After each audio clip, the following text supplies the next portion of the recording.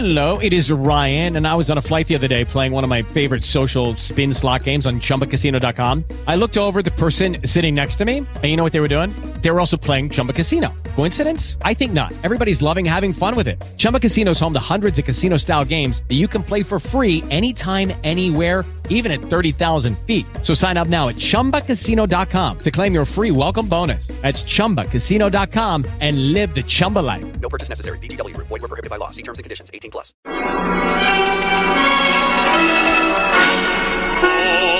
for the best. Expect the worst. Some drink champagne. Some die of thirst.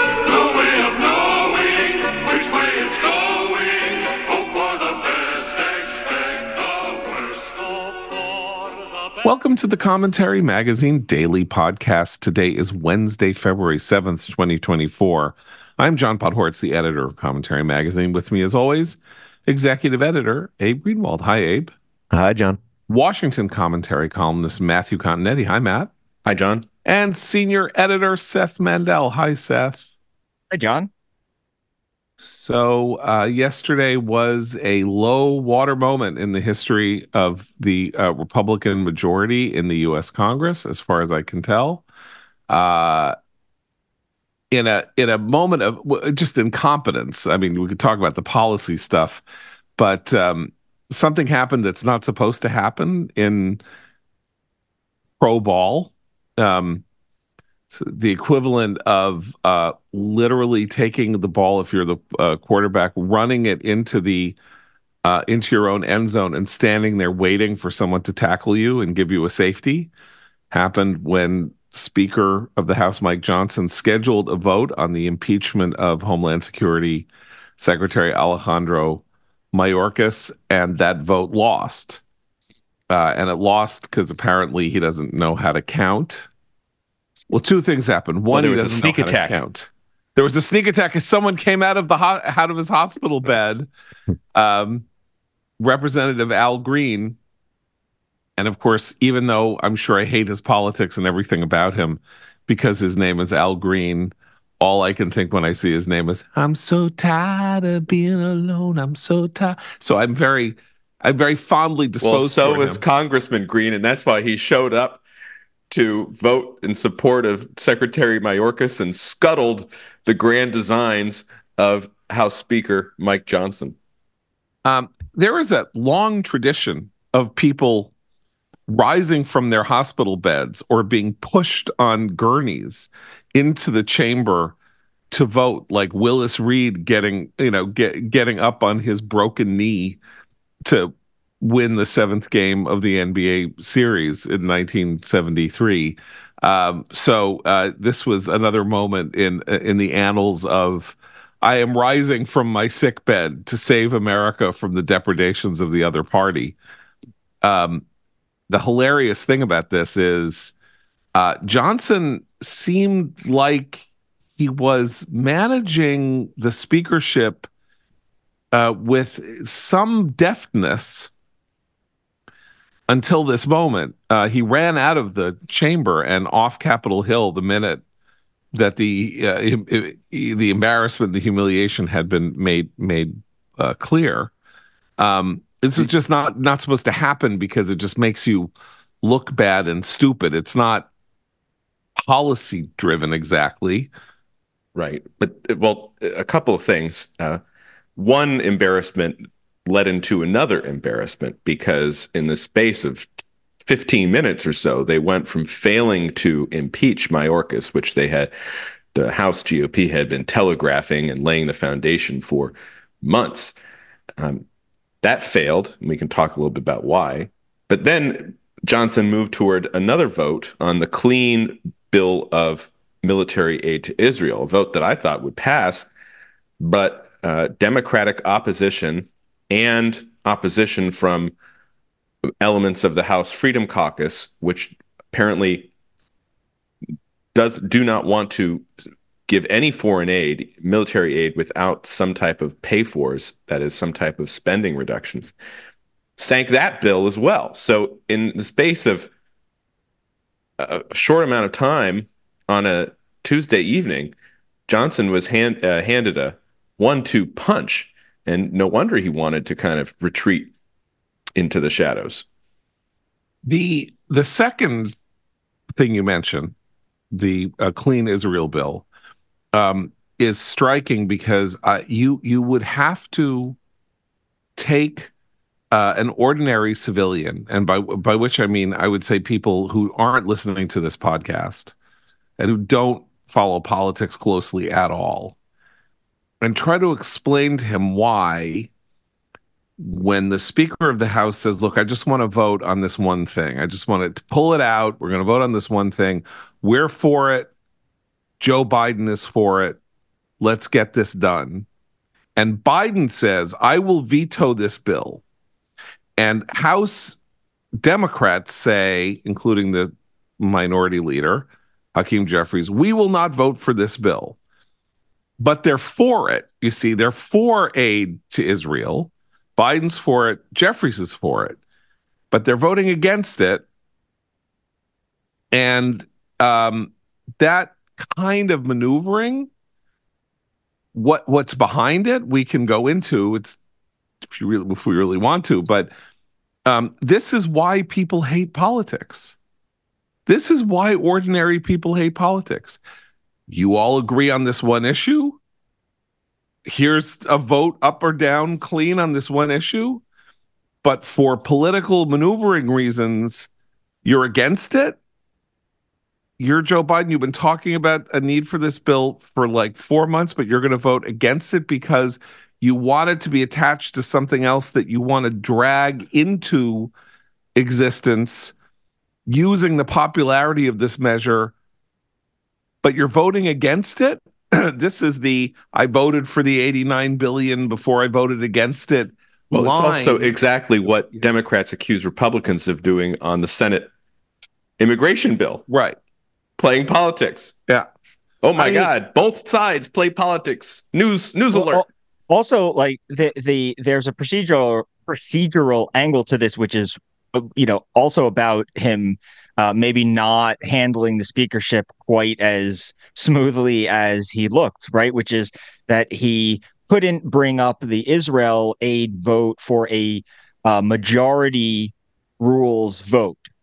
He didn't need, they would have it would have passed easily. It had not only most Republicans, all but 14 Republicans, but it had 42 Democrats voting with it, even though they were gritting their teeth when they did so. But he needed 2/3 because of a procedural hiccup. And it turns out that he's got a problem because he has to get this, if he wants a majority vote, a 51% vote on the Israel thing, he has to bring it up through the Rules Committee. And the guys on the Rules Committee aren't in love with the idea of any standalone aid bill with no offset, right? So he first brought up with the offset, with the IRS offset, and enough people hated it that it couldn't pass. And then he said, okay, fine, we'll bring it up without the offset. But he ran into a brick wall of rules and on that too. So he doesn't seem to understand quite how to navigate this and the more complicated parts of this. I just think he's running up against a wall, which is the 1-seat majority that the Republicans hold in the House of Representatives.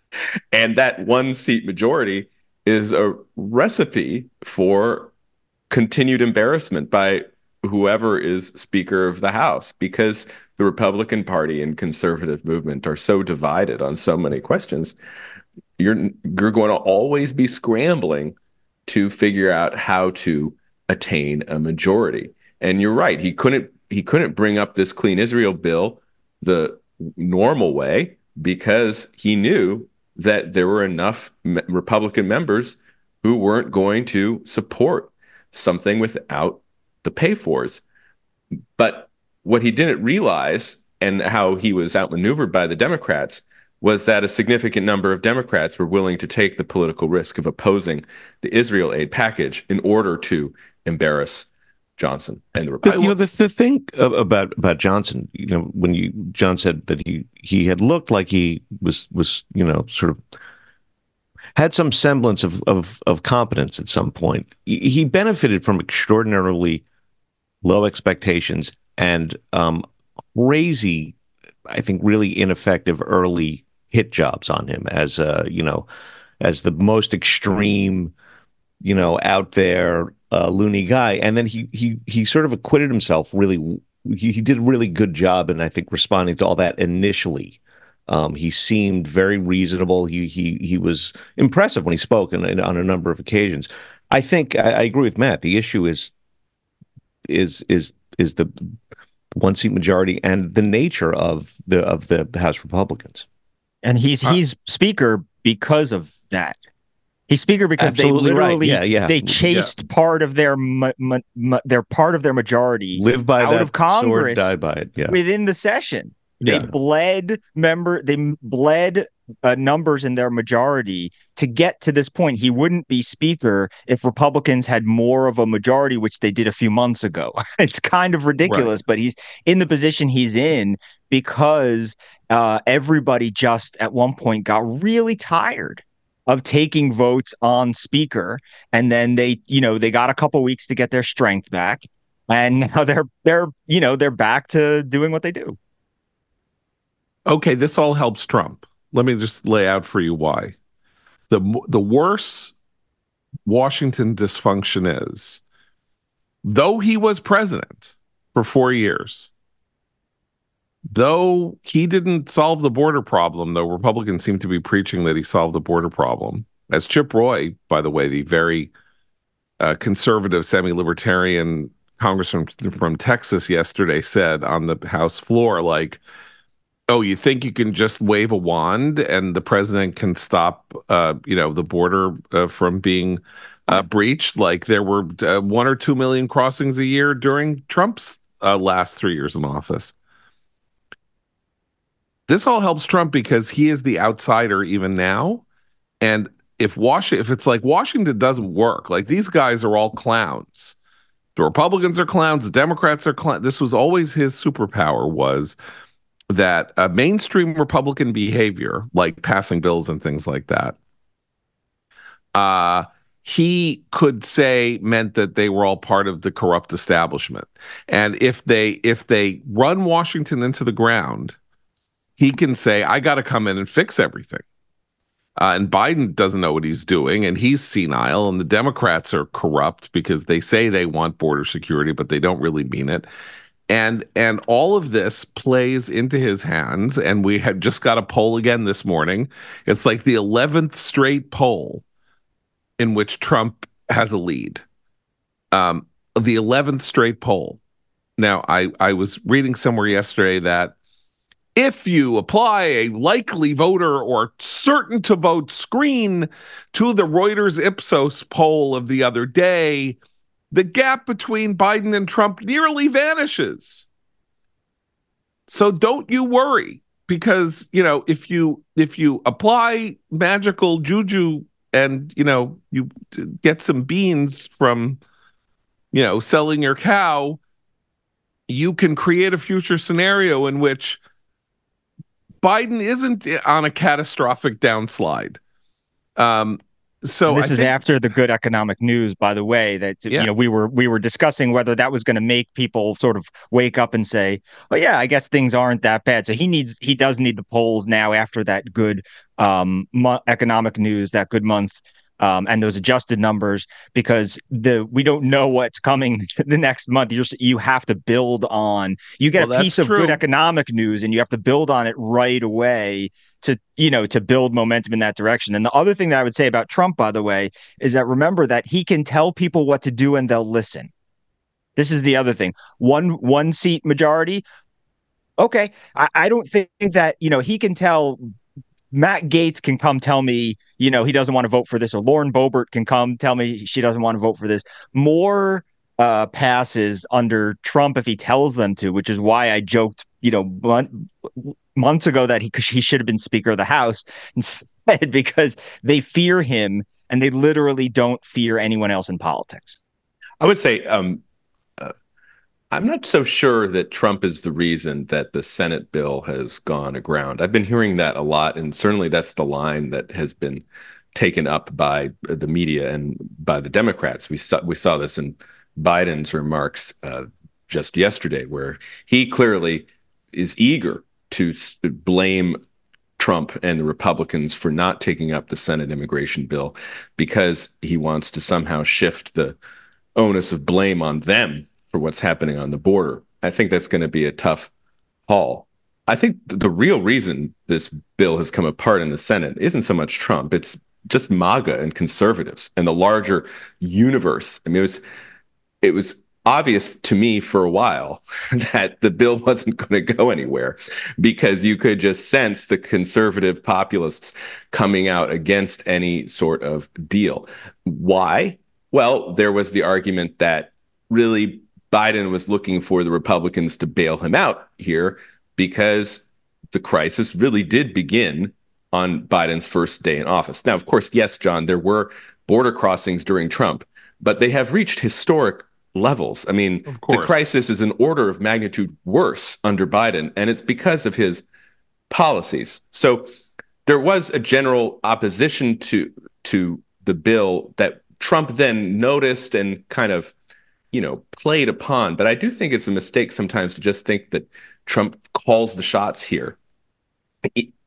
Second, I'm not so sure all of this chaos helps him either. One thing it illustrates is that the Republicans are going to have a hard time impeaching Biden before the election if they can't get it together to impeach Biden's Secretary of Homeland Security. And the general idea that Republicans can't do anything, I don't think that helps the Republican presidential candidate, because you could just say, well, there's going to be more chaos and such if the Republicans have control of government. So what I would suggest is we look toward this special election that's coming up in New York on Tuesday to replace George Santos. And George Santos, expelled by Congress and by large numbers of his own party, thus reducing their own majority, like Seth said. If the Republicans retain that seat, I think it's an argument for what you're saying, John, which is that at the end of the day, any bad news is bad news for Biden, and Republicans will still gain, and that will help Trump in the months before November. But if the Democrats take it back and it is a D+2 district, then that spells more trouble, because the idea that you could revisit this vote on Mayorkas, which some Republicans are saying they would like to, I don't know. You're going to be embarrassed again? And everything else down the line becomes that much harder. And we get closer to what I think may end up happening before the end of the year, which is Speaker Hakeem Jeffries and a Democratic majority in the House. Right. Well, I think that is the likeliest political, if you want to sort of prognosticate into the future about things that will have a potentially measurable effect on the election, the handover, the flopping of the House from Republican to Democrat, which is closer in hand than people realize. It's not just if Tom Suozzi, the Democrat, beats Mazi Philip, the Republican Philip, in Nassau, on Long Island in the next couple of weeks, but there are a couple of other specials coming, and what Biden might attempt to do now. Again, then Democrats will have a 1-seat majority themselves or a 2-seat majority themselves, but what Biden with a House and a Senate together might be able to cobble together to get past. Obviously, it can't involve much in the way of spending, because the only way to pass these bills in the Senate with 51 votes is if they don't implicate budgetary matters. But if they can do some stuff and get some symbolic stuff going, in which they can then say, look, when we're in power, we do things. When the Republicans share in power, they get nothing done. And also, that's your point, Matt, about the running, using the playbook from 1948, when Harry Truman was an unpopular president running against a popular Republican, Tom Dewey. And the situations are weirdly analogous because there were two serious third party or fourth party challenges that year. Four major candidates were running for office in 48. Henry Wallace on the progressive line and Strom Thurmond on the Dixiecrat line. And so the calculus of who was going to win and who was going to lose was very complicated and weird with a lot of cross patterns. And so we could be in that situation as well. I'm sorry, Abe. No, it's just also if the House flops, it sets the Republicans on a losing trajectory in the sort of public perception generally. And I do think whether they get there or whether what we saw last night has to do with their being afraid of Trump or because they're fully, they've internalized MAGA for themselves, whatever that means. I think the perception, rightly, is that the character of the party is because of Trump at this point. So it is. And so in some sense, I don't know. It is. Right. So I mean, that doesn't help. Sure, it's his party. My point was that this issue is larger than him. Right. I mean, the immigration issue is he was the first to understand its power in the Republican electorate. But it has since, under Biden, I think, taken on a whole new quality where it is hurting Biden. And it's not just Republicans who are now concerned about immigration, i.e. the migration on the southern border, the illegal migration. It's voters in general.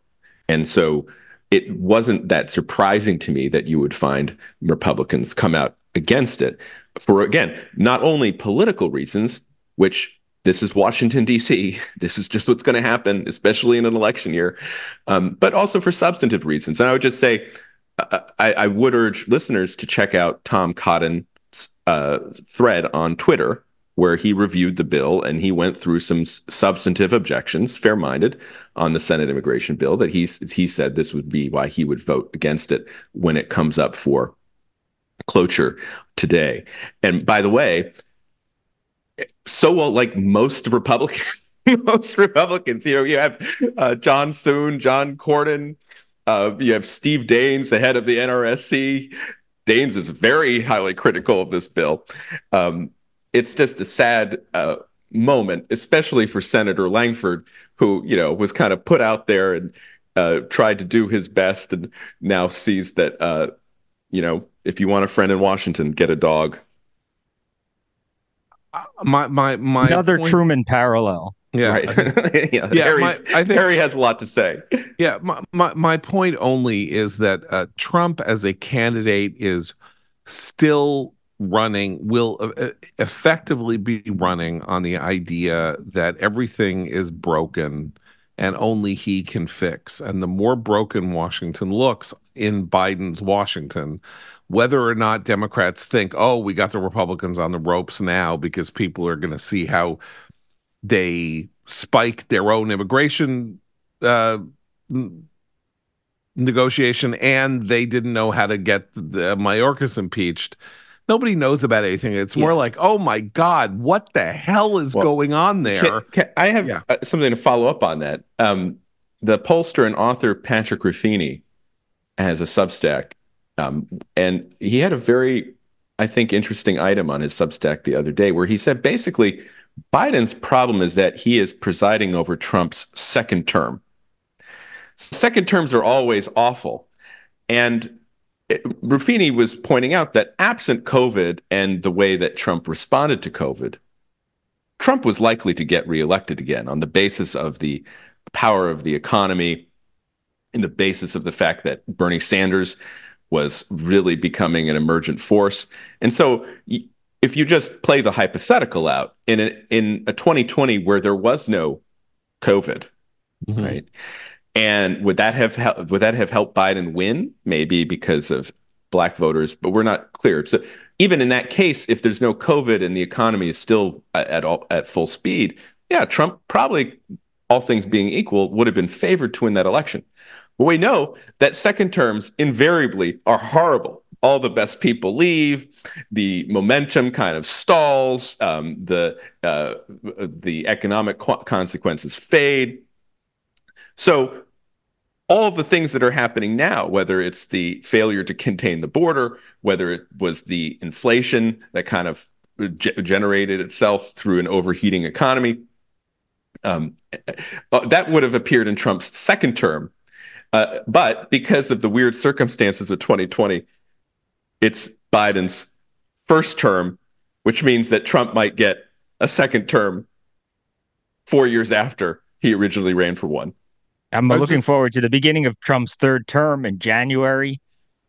But by the way, one other thing about that election, that I think that this is actually something of a test of how 2020 would have gone without COVID, right? Because Biden ran a basement campaign and he got away with it because of COVID, and he can't get away with it with no COVID, and he definitely can't get away with it as president, right? But also Trump isn't locked in the basement. Rallies are filling up, and people are not looking at rallies as super spreaders. It's just like back to normal life. So it's an election in which Trump, has his sort of energetic rallies. I mean, he's not the same guy was, maybe 4 years ago, but obviously it's mostly there. So this is kind of a test of, if you could unleash Trump and force Biden to try to keep up with him step for step, what might that look like? And in 2020, that's probably what it would have looked like. The polls would have looked similar then.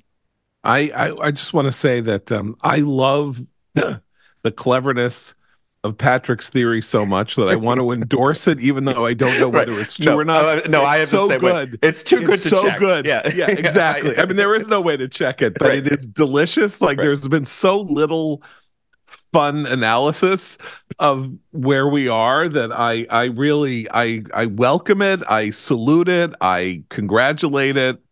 And I enjoy it. Politics is supposed to be enjoyable. Gosh, and it's getting so. What happened to that?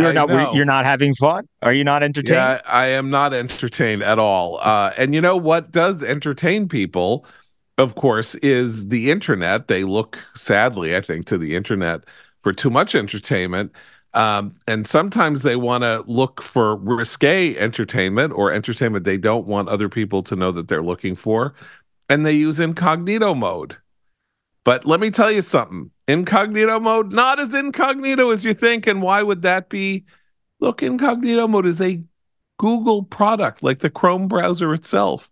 Google has made its fortune tracking your movements online.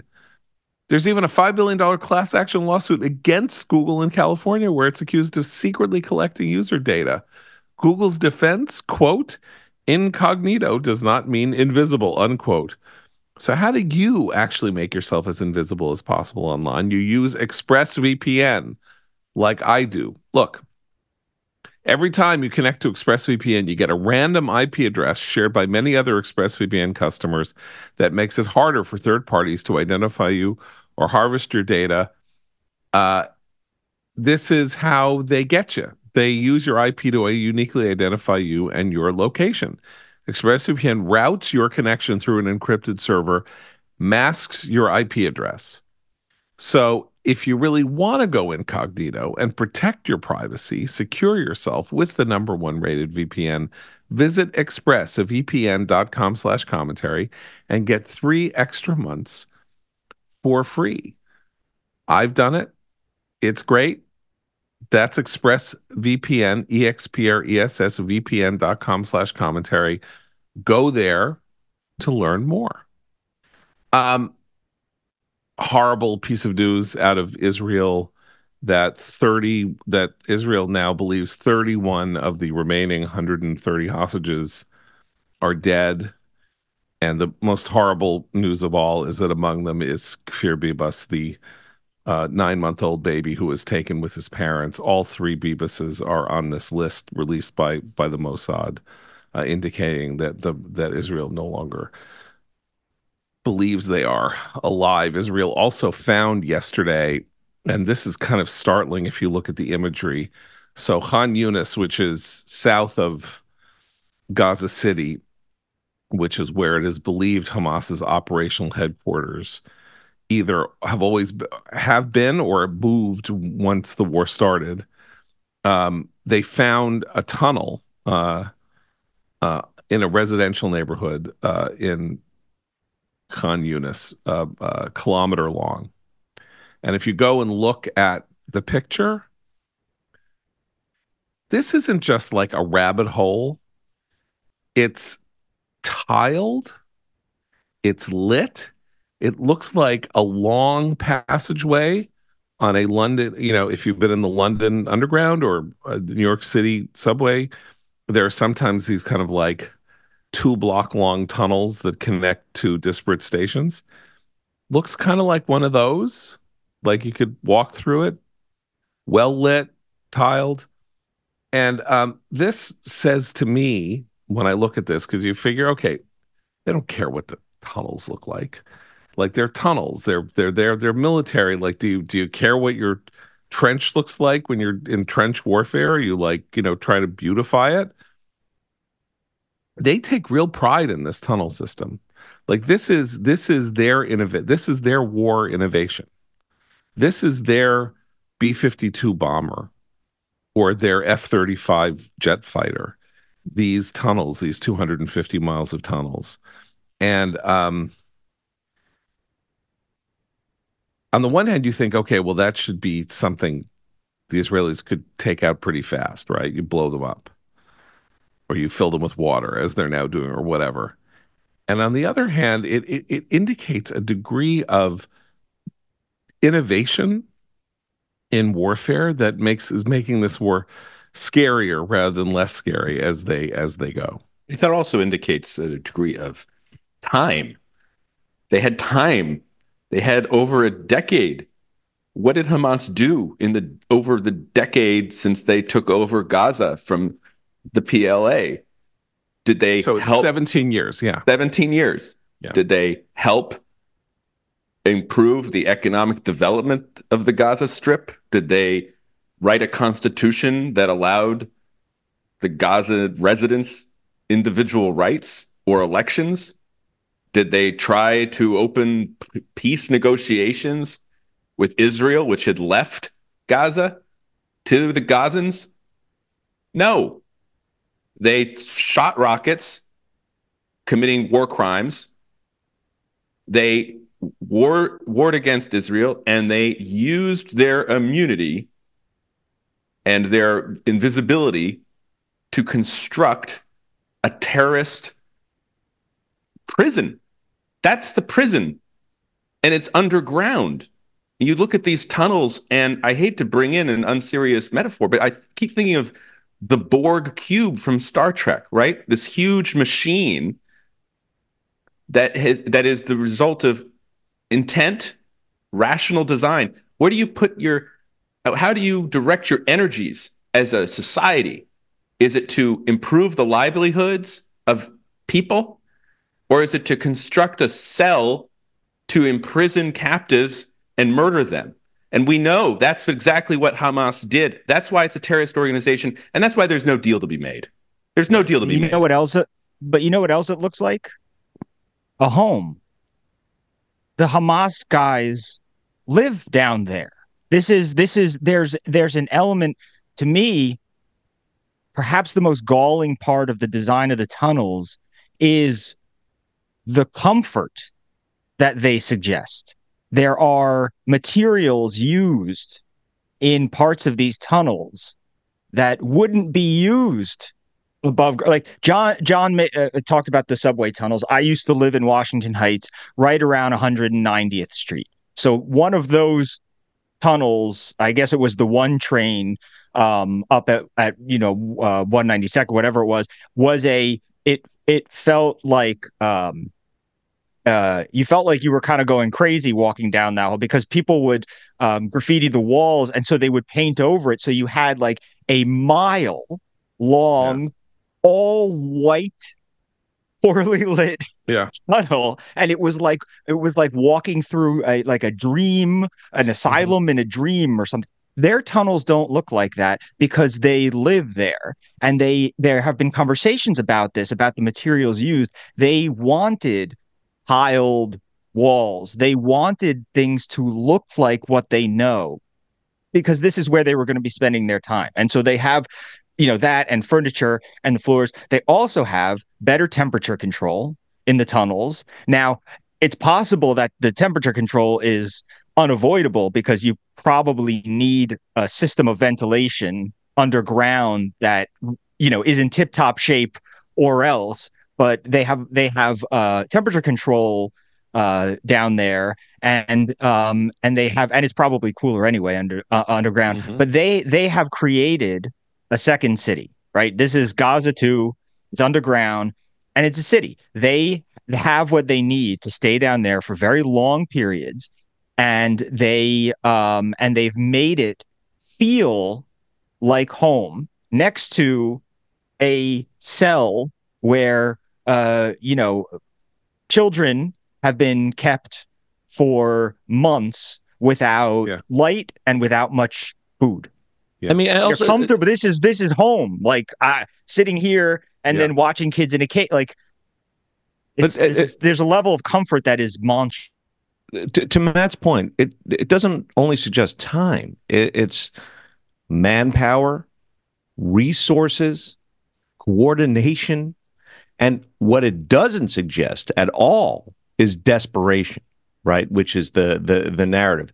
This doesn't look like people just doing what they can to survive and fight back. This is a very intense, resource-rich, support, offensive support effort from places like Right. Iran and Qatar, and the monies that have been sent over there to address the plight of the Palestinians are stolen, and they're ferried underground to build this prison system. Just one other reason why I think, not to jump topics, but one reason Republicans were skeptical of this bill in the Senate was the so-called humanitarian aid component. And some of that aid was directed toward Gaza. And if there is not strict accountability on that aid, we know what happens to it. Hamas takes it. Now, the good news is Hamas seems to be losing the war. And so the foremost objective, I think, of American policy needs to be continue to give Israel the time. Hasten that. Continue to give Israel the time to move from Khan Yunis down into Rafah, the final stronghold where probably Sinawar and the remaining leadership are hiding out. That should be the objective of our policy. Unfortunately, since I never get what I want, John, I wake up to more news that our too nice Secretary of State, Anthony Blinken, is in Israel trying to resurrect once again the Biden doctrine of ceasefire and Palestinian state. I hope he fails. This is by He's the already way, failed. Also on the tunnels, the tunnels that they found in Lebanon, by the way, when they found similar tunnels but not quite as developed, were built by North Korea with help from the North Koreans. So the tunnel project is actually very much like the illicit nuclear project that the Iranians have been on, and what they tried to do in Syria and things. That there's actual there are foreign powers who come in, teach them how to build things, and this is all going on amid the supposed blockade, right, and all this other stuff, and it's going on in Lebanon under the United Nations. Knows the UNIFIL teams knows literally North Koreans are coming in and building them tunnels as UNIFIL people watch on. So the Biden doctrine that Matt refers to, which was enumerated, of course, not by Biden or by anybody, but by Thomas Friedman and his cab driver. That's fine. I mean, the Reagan doctrine was enumerated by Charles Krauthammer, so there's a tradition of this. Is two-state solution. Israel's security is guaranteed, and Saudi normalization. So Tony Blinken goes to Saudi Arabia, and the Saudi normalization of relations with Israel, which everybody understands, Mohammed bin Salman, the crown, wants. He wants this. It is something he is looking forward to, his 2030 plan. If you're on Twitter and you look at and you subscribe to certain types of people, you will have every single third ad is for this insane project of his, this, gargantuan 75-mile long city called Neom. He wants Neom, and he wants a calm Middle East where Neom can become the new Dubai and the new everything. And he's got a delicate dance to play to get to normalization with Israel. You know what doesn't help? When the U.S. Secretary of State goes directly to him and says, normalize relations with Israel now, at a very complicated moment when Israel has yet to secure its victory in Gaza, thus leading the Saudis to issue a statement saying there will never be normalization with Israel until there is a Palestinian state. Now, that paper, that's not worth the electronic paper. It's printed on the minute that Mohammed bin Salman believes that he can normalize with Israel, or has a deliverable that he can have to change his mind. He can change his mind. But how helpful was that? That's really great. What a fantastic move to travel to Saudi Arabia so that Saudi Arabia should take a stick and hit you over the head with it repeatedly until not for the first time.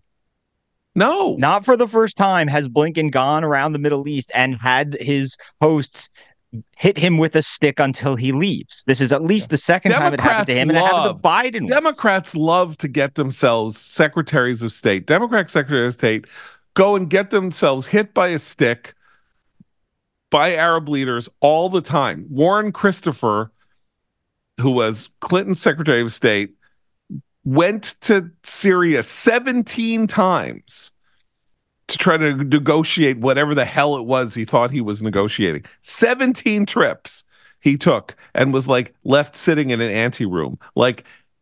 This is, Lucy and the football. The Saudis don't like Democrats. They certainly, Mohammed bin Salman doesn't like Biden, who, basically said he was going to rearrange all of American foreign policy because of the murder of Jamal Khashoggi. I'm not going to defend the murder of Kamal or, say that wasn't something that was terrible, but delisting the Houthis from the terrorist watch list to punish Saudi Arabia for having chopped up Jamal Khashoggi. That was really great. What a fantastic piece of geopolitical gamesmanship that went on there that has now liberated the Houthis to destroy international shipping. I mean, you really did a fantastic job there, Joe Biden. So I'm just saying, MBS doesn't like Biden. It has no reason to hand Biden a political victory. Biden and if they liked Blinken, they would have taken him to touch the orb. They don't like him. Do we have a picture? Where is the Blinken orb? Needs. This is not for us to know. Right. We don't. Is know the orb in storage? Are they keeping it for Trump's return? The orb might be in Mar-a-Lago. I'm just putting it out. Okay, I'm just saying. If they liked him, he would have touched the orb. They don't like him. He knows they don't like him. What the hell was he doing going there? It's like Johnson calling the Mayorkas vote. It's like somebody must have told him, I'm going to finish, I promise. Yes. Somebody must have told him, I don't really think they're going to go for this. But Biden's like, you get MBS to blah, blah, blah, while the food is dribbling down his chin. So very nice Tony Blinken goes and has his hat handed to him. I just want to explain the very nice reference, and I made reference to two nice very Tony nice. Blinken. This is the new explanation put out by Politico for why the Biden administration foreign policy is in such disarray and the world is coming apart. The Nahal Tusi, their foreign policy columnist, wrote that Blinken's problem is he's just such a nice guy. He's just such a nice guy, and he's soft-spoken, and he's smart, and, he was a former intern at the New Republic and everything, so he has a literary component. He's just too nice. That's not the problem.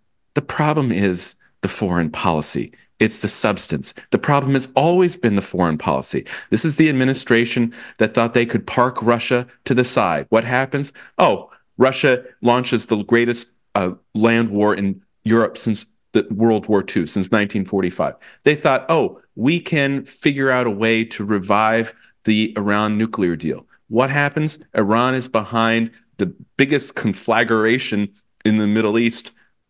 I mean, in decades. I mean, certainly since the Iraq War, but even then, the Iraq War was just one country, right? This is throughout the entire region, from the Mediterranean, the Red Sea, up into the borders of Iran. So, and then they think, oh, well, the world is at peace. This is Jake Sullivan's, the Middle East is fine. The Middle East is quiet, Jake Sullivan writes in the Foreign Affairs essay that closes literally the days before the October 7th attack. The problem is the foreign policy. It's not their emotional state or the fact that, yeah, Tony Blinken would probably be a nice guy to meet and have a meal with. That's not the issue. They need to reevaluate the foreign policy. And my great fear is they're not going to do that. And so the third theater, the Indo-Pacific, is the one that's going to explode next. Tony Blinken is a nice guy. I knew him like 25 years ago in Washington, and he really did seem like a very nice guy. He seems like a nice guy. Well, That's great. It's more, change your foreign policy.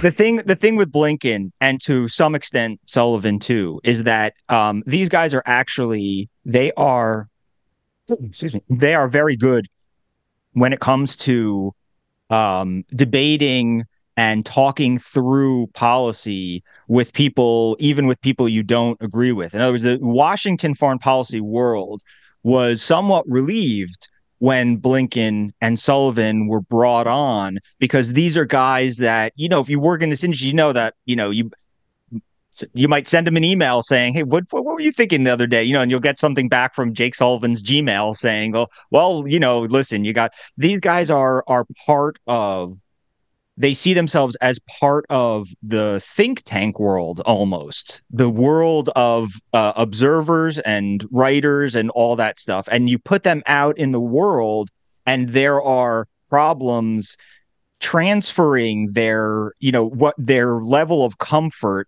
because MBS doesn't actually want to sit and have a debate about the Monroe Doctrine or something else. He doesn't. This is just nothing but cold, hard power politics in the Middle East. I have to disagree with you. I think Blinken is there the way Bill Burns, CIA director, was there last week, because Biden's like, you go there and you tell them that, blah, blah, blah, like that. I mean, it's like, I want you to go and because he's worried about his reelect. Right. Everything is driven by his fear of by his fear that he's going to lose to Trump because of the Arab vote in Michigan. Yeah. So Blinken goes around the globe and gets hit with a stick, and everything Biden lays out here, as Matt pointed out, sort of blows up because none of these hostile powers are comporting with his worldview and the way he wants things.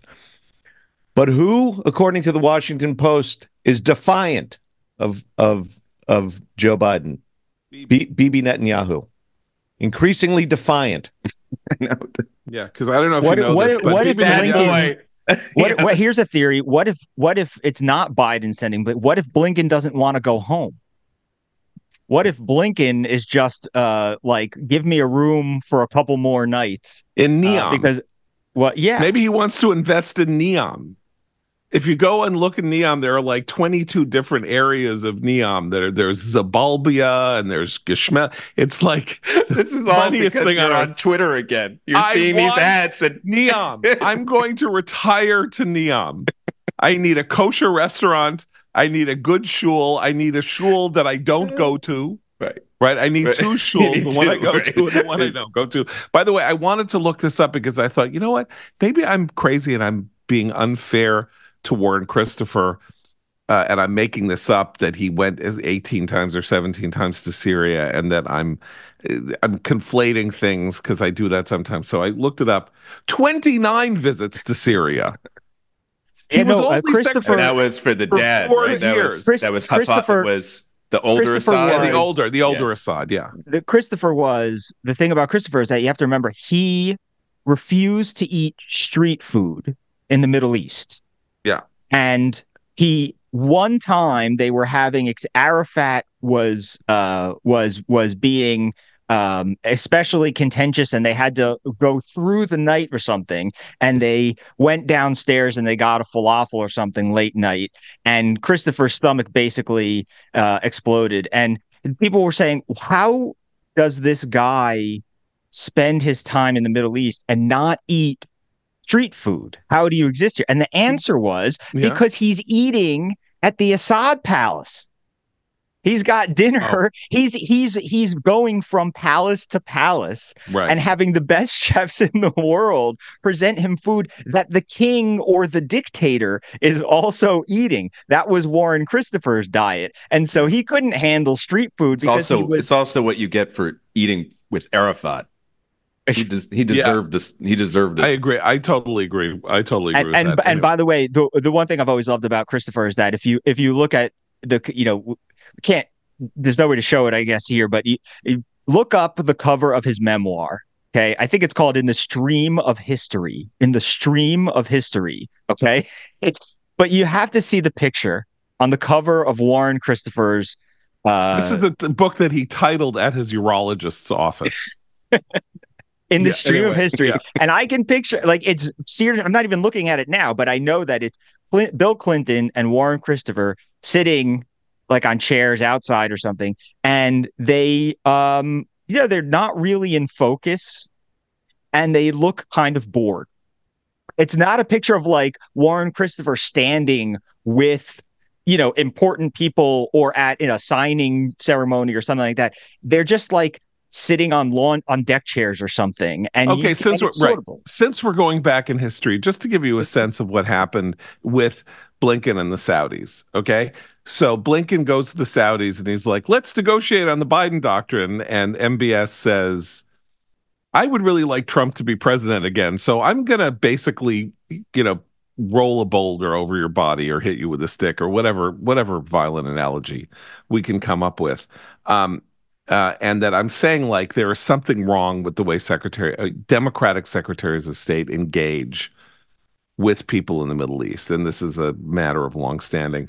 So I just pulled up an April 24th, 1996 article from the Washington Post by Bill Drozdiak, somebody I once worked with at Time Magazine who was very bad on Israel.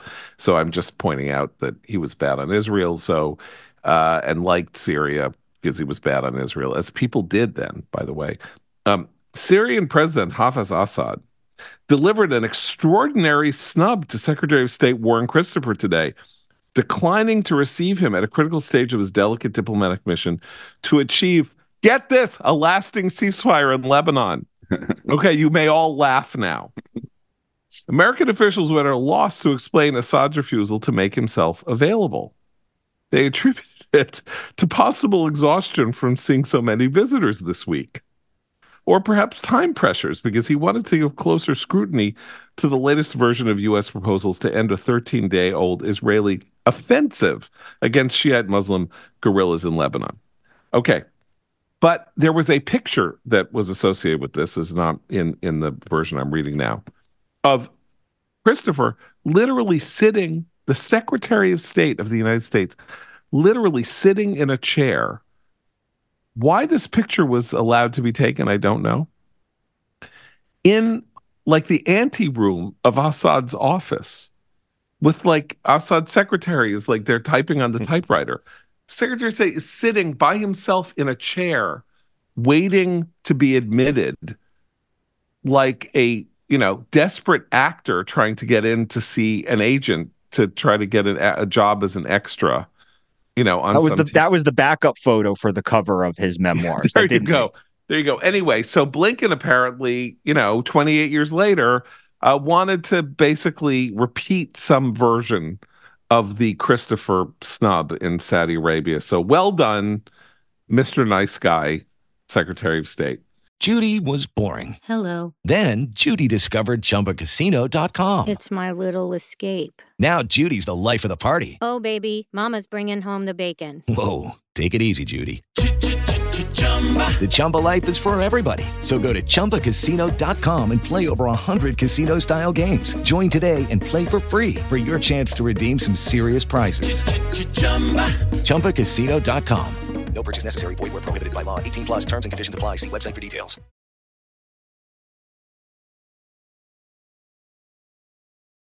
Who's doing commentary recommends? Abe's got one. It's the Abe commentary recommends. I have one. It is a largely delightful one. I watched only last night on Netflix, The Greatest Night in Pop. This is a documentary about the 1985 gathering of American pop stars, USA for Africa, for the recording of We Are the World. So for me, I watched it because I wanted to bathe in the pure nostalgic joy of it. And there's plenty of that. It's all about how that came together, Lionel Richie, and Stevie Wonder, Michael Jackson, Quincy Jones. But there are many interesting things in it as well. A few tidbits, and some of them that were sort of beside the point, but that were, I thought, really interesting. Some of the people involved were difficult. So there's this moment where they all recorded this after the American Music Awards in LA, because that was when they could get all these recording artists in town in one place, and they didn't have to arrange all the travel. And okay, so it's late into the night, and they're recording this song that all of them just had sort of cassettes from, and Stevie Wonder at some point decides that there should be some lyrics in Swahili. And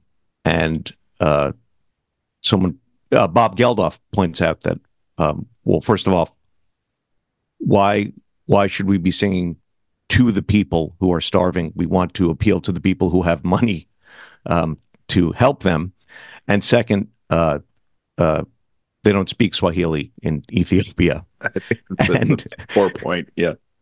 And then the best part of this, though, is that Waylon Jennings just takes off his headphones and leaves. Can I point out? Yeah. There's more. I mean, okay. they What's got it called? The Greatest Night in Pop. The Greatest Night in Pop, yeah. And they roped Sheila E. into coming and said, you're going to get a solo singing part, but she was really just bait because they wanted Prince. So she stuck around until the wee hours until she realized they just wanted Prince to come and like get her and sing, and that never happened. Then really, this was started. This was a total. So they didn't mention this at all, but it was just from a clip, which it kind of. I don't know what to think of this. I don't know if this made me feel better about our times or worse about those times. But the American Music Awards used to give. There was a category called Best, and this was in 1985, Best Black Single, Best Black Artist, Best Black Album. I was actually like, it was really arresting. I mean, so if you think things are identity bad now, it was pretty rough. We then. need a sequel. We need a sequel to this. We need a documentary on, do they know it's Christmas in Ethiopia? That was a better song. But also, listen, it's a terrible song. It's unbelievable that they got 40 people to sing that piece of garbage song.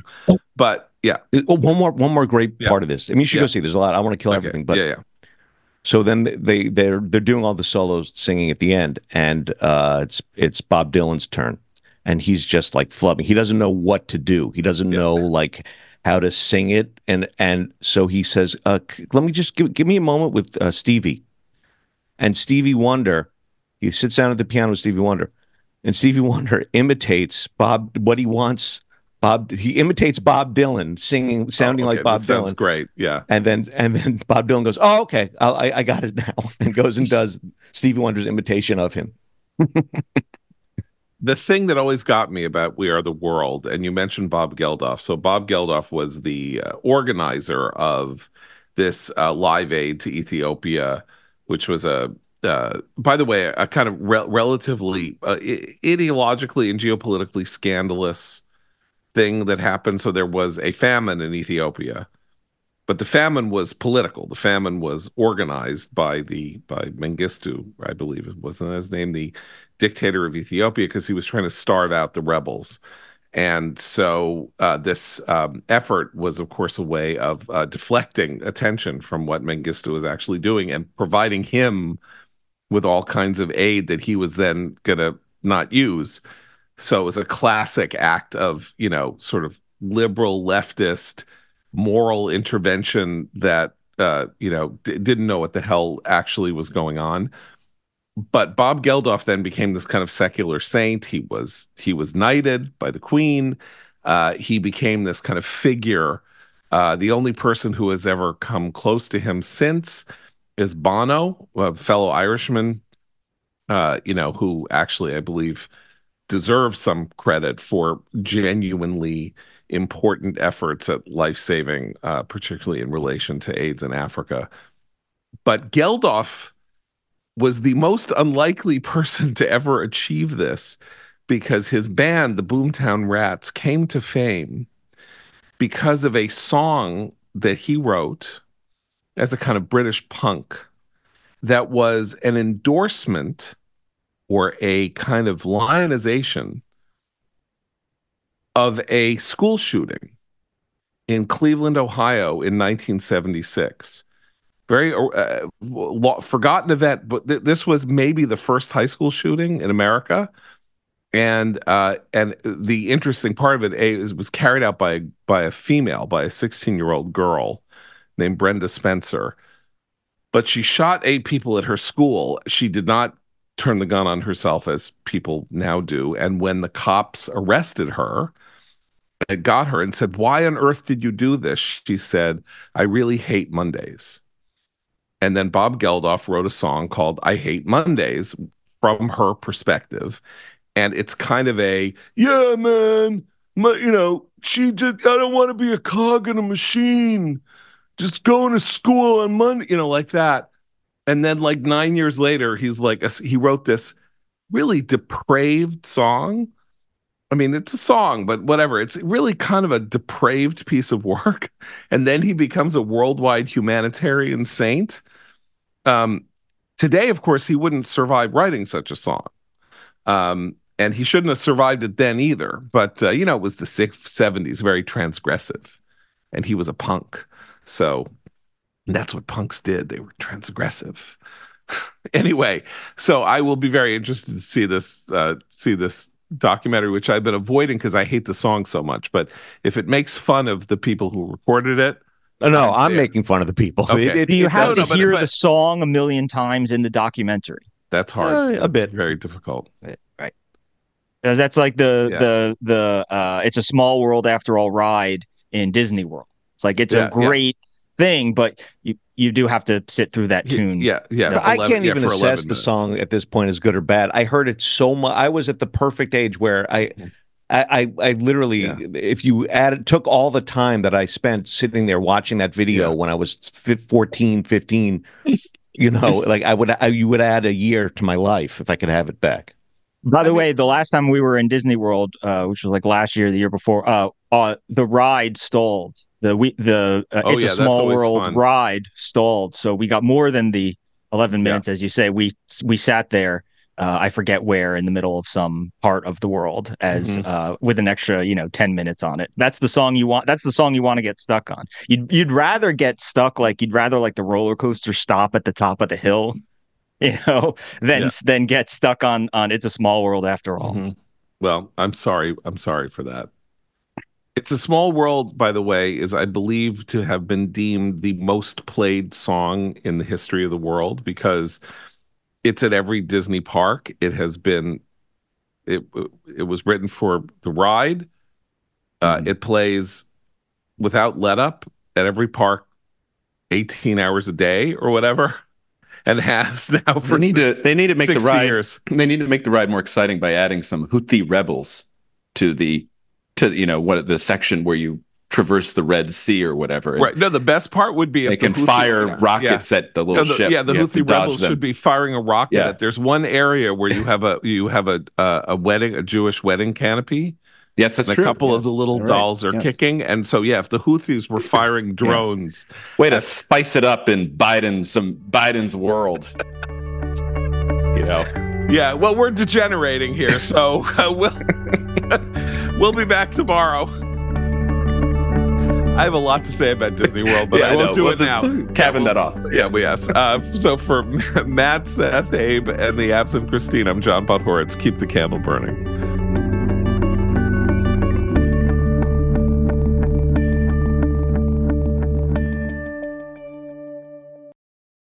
Hello, it is Ryan, and we could all use an extra bright spot in our day, couldn't we? Just to make up for things like sitting in traffic, doing the dishes, counting your steps, all the mundane stuff. That is why I'm such a big fan of Chumba Casino. Chumba Casino has all your favorite social casino-style games that you can play for free anytime, anywhere with daily bonuses. That should brighten your day a little.